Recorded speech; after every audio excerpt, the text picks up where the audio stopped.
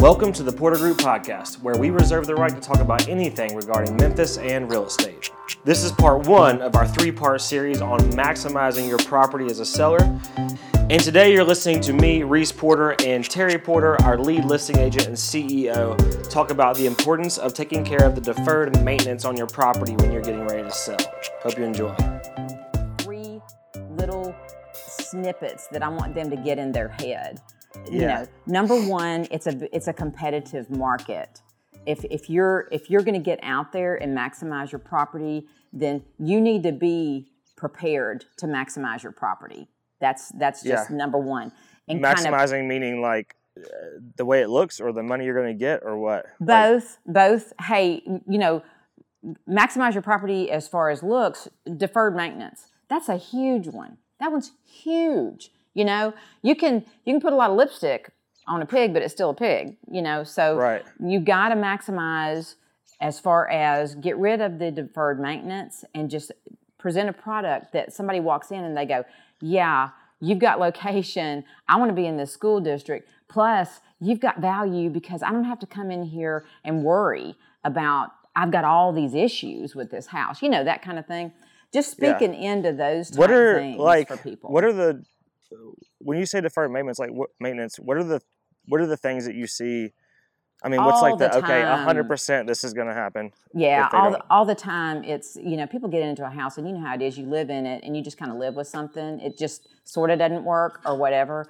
Or you know that you have a little bit of a drainage issue at the corner of your house and it's starting to kind of create a little issue with, foundation, or you got a little roof leak, or you got some rotted wood is such a huge one. On the corners of everybody's garage, the bottom portion of it is rotted out. And when a buyer walks up and walks around a house, it's the first thing they see, all this rotted wood. And like yesterday, that listing appointment that I went on, I walked up and everything looked good and they had painted and it was fresh and it was all this kind of stuff. The back door gets a splash from a very short overhang, right? And there's no gutter there. So what it's done is over the course of 7 years, splashed back onto that bottom panel of that door, and it's soft, Yeah. I mean, there's no interior intrusion of water. There's nothing that you would be like, oh man, every time it rains, I'm going to have water here on the, back patio, blah, blah, blah, blah, blah. It's not that. But when a buyer walks around there and sees that, you're like, this needs to be addressed. Well, it could have been addressed with a little piece of gutter with a diverter on the roof right there to divert it over to the gutter, I mean, just so many different things, but people don't do that when they're living there because they're like, oh yeah, that splashes. I don't notice it until now. Yeah. But it's a $1,200 exterior back door though, right? Yeah. So now in sales, you can't fix that lower panel on that door because it's an exterior fire-rated door, Right. So now you got that, So that's the kind of... Well, and like to a seller, it's like, well, it's just a little splash, but a buyer hasn't been living there for 5-10 years and doesn't know what caused it. No, they don't. And to them, it could be... It's huge. It could be a roof leak that's drained its way all the way down the wall and is soaking up at the bottom of the door or whatever, and... Because their inspector comes in and he's doing his job and pointing out deficiencies, and then they ask him, well, why?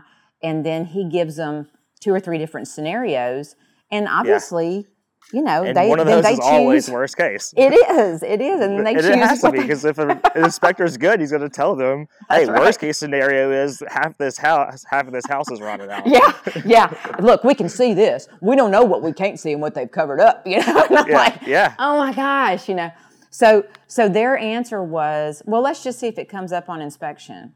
And I said, okay, so this is a $1,200 replacement, right? And you're prepared for that.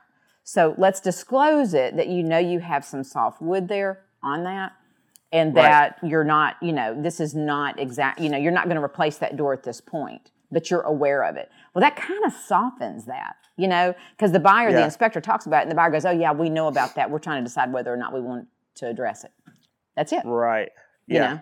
Yeah. Well, and if you're the seller and you disclose it, then it gives you an opportunity to be, first of all, you need to disclose it. Second of all, it gives you an opportunity to address it and set an expectation for the buyer and say, hey, we're aware of this. This is how that happened. It's not a major structural issue. It's it hasn't caused any problems for us. It's obviously it's not perfect, but we are aware of this and it's caused by X, instead of like them finding out about it. And then if they find out about it from their inspector, they're not going to believe anything the seller says at that point. Right. And the thing is, the door really doesn't need to be replaced at this point because it's still operational. So you know what you can do? You can do a concession on closing costs or whatever, and then at their leisure, when they feel like it's time to replace it, then they can do it down the road. Now, most people don't want to do that. Yeah. And this is a $600,000 house. So in my book, I'm like, guys, that $1,200 is the best $1,200 you're going to spend. Yeah. Do it. What are some of the other like tried and true deferred maintenance things that you see? Gutters that have the wrong slope. It's caused it to back up. So you've got lots of corner fascia and soffit, wood. Basically rotted wood. Yeah, basically rotted wood everywhere. People don't go outside their house every day and look up and see those things. And they notice it when you got a dripping gutter on a corner, and they go outside and they're like, I wonder why that's dripping. And then they look up and they see that. But most people kind of let it go and don't do it until it's like time to repaint the house, Yeah. So when you go out and when people find out they've got to sell, or when they decide they want to, that's when, you walk around and you take care of all those things. But those are super, super common. And then the other thing is, okay, the roof, it's not brand new, but it's okay. It's not leaking, but they had a roof leak one time. So there's a place in the ceiling where it leaked. And it wasn't like the drywall came down, but it left a mark. You see that all the time. And there's no issue there now. It's a non-active leak. So at this point, let's just kills it. Let's paint the whole ceiling. Let's get it, because you fixed the problem. That's the repair. That's how you repair that. That's right. You just didn't complete. People are just like, well, we got the leak stopped, but we never did have the painter come in and really address this. But there's no issue here. So we'll just let them know that we fixed it. And I'm like, no. We got to finish that, because that's going to create a pause for them. Well, and also it's another one of those cases where you paint that because for two reasons. One, you're trying to get your house ready to sell it, like make your house look as good as possible, but you're not trying to cover something up that's there. You fix the leak. What also happens when you paint that stain is then you can tell if it's still leaking. If the stain comes back, then you have an active leak. That's part of fixing the problem. Right. If you have a stain on your ceiling and then you think, quote unquote, that you fixed the leak and that stain stays there for 3 years, well, you're kind of looking at it every single day. If it grows by 12 inches, you're not going to notice it over a year. You know what I mean? But if you paint it, then you know if it comes back or not. That's how you, that's exactly deferred maintenance. That's funny. Yeah. Well, what's the benefit, like if I'm a seller, because I'm thinking about selling my house right now, and even as a real estate agent, what's the benefit of me fixing that before somebody comes out? Or let's say that door is $1,200, right? Yeah. What's the benefit of me fixing it now, as opposed to maybe not fixing it, maybe they don't notice it, and then if they notice it, giving them $1,200 on the back end through closing costs or whatever? Yeah. When you get your house ready to sell, the main thing you want to do is just remove any issues, because if they are looking at your house and they're looking at 3 other ones that are in the same school district, the same price range, have the same amenities, all that kind of thing. If they're looking at all those, then you've got a $1,200 door that you've not addressed it. You apparently don't think that's important. And then an agent will say, hey, notice that, look at that. We're going to have to address that. You don't want to inherit a $1,200 door fix. You want that done. You're paying for a good product. You want that to be a good product when you buy. This other one over here, look what they've done. They've taken care of everything. They've disclosed exactly what they did. So it gives the buyer confidence, and that's what you want to do, because then they're willing to pay your market price and not cut you on that. So you've helped yourself tremendously on several levels, There's a goodwill level. Even so, And that's a great point, because even so, and there's a psychology to selling and everything. Sure. We're under contract in a house right now, and when you walk into a house and everything, the deferred maintenance has been taken care of, there's a sense that, oh, this person cares about this house, and they've taken care of this house, not just in the last 3 months, but over the lifetime of living here. You go into a house and it's got 5, 6 little $300 to $1,500 fixes that never got fixed or whatever. You're thinking, well, what do they not know about that they just don't pay attention to, that they haven't fixed, that is going to blow up in my face in a year and a half? It puts you as a buyer on alert.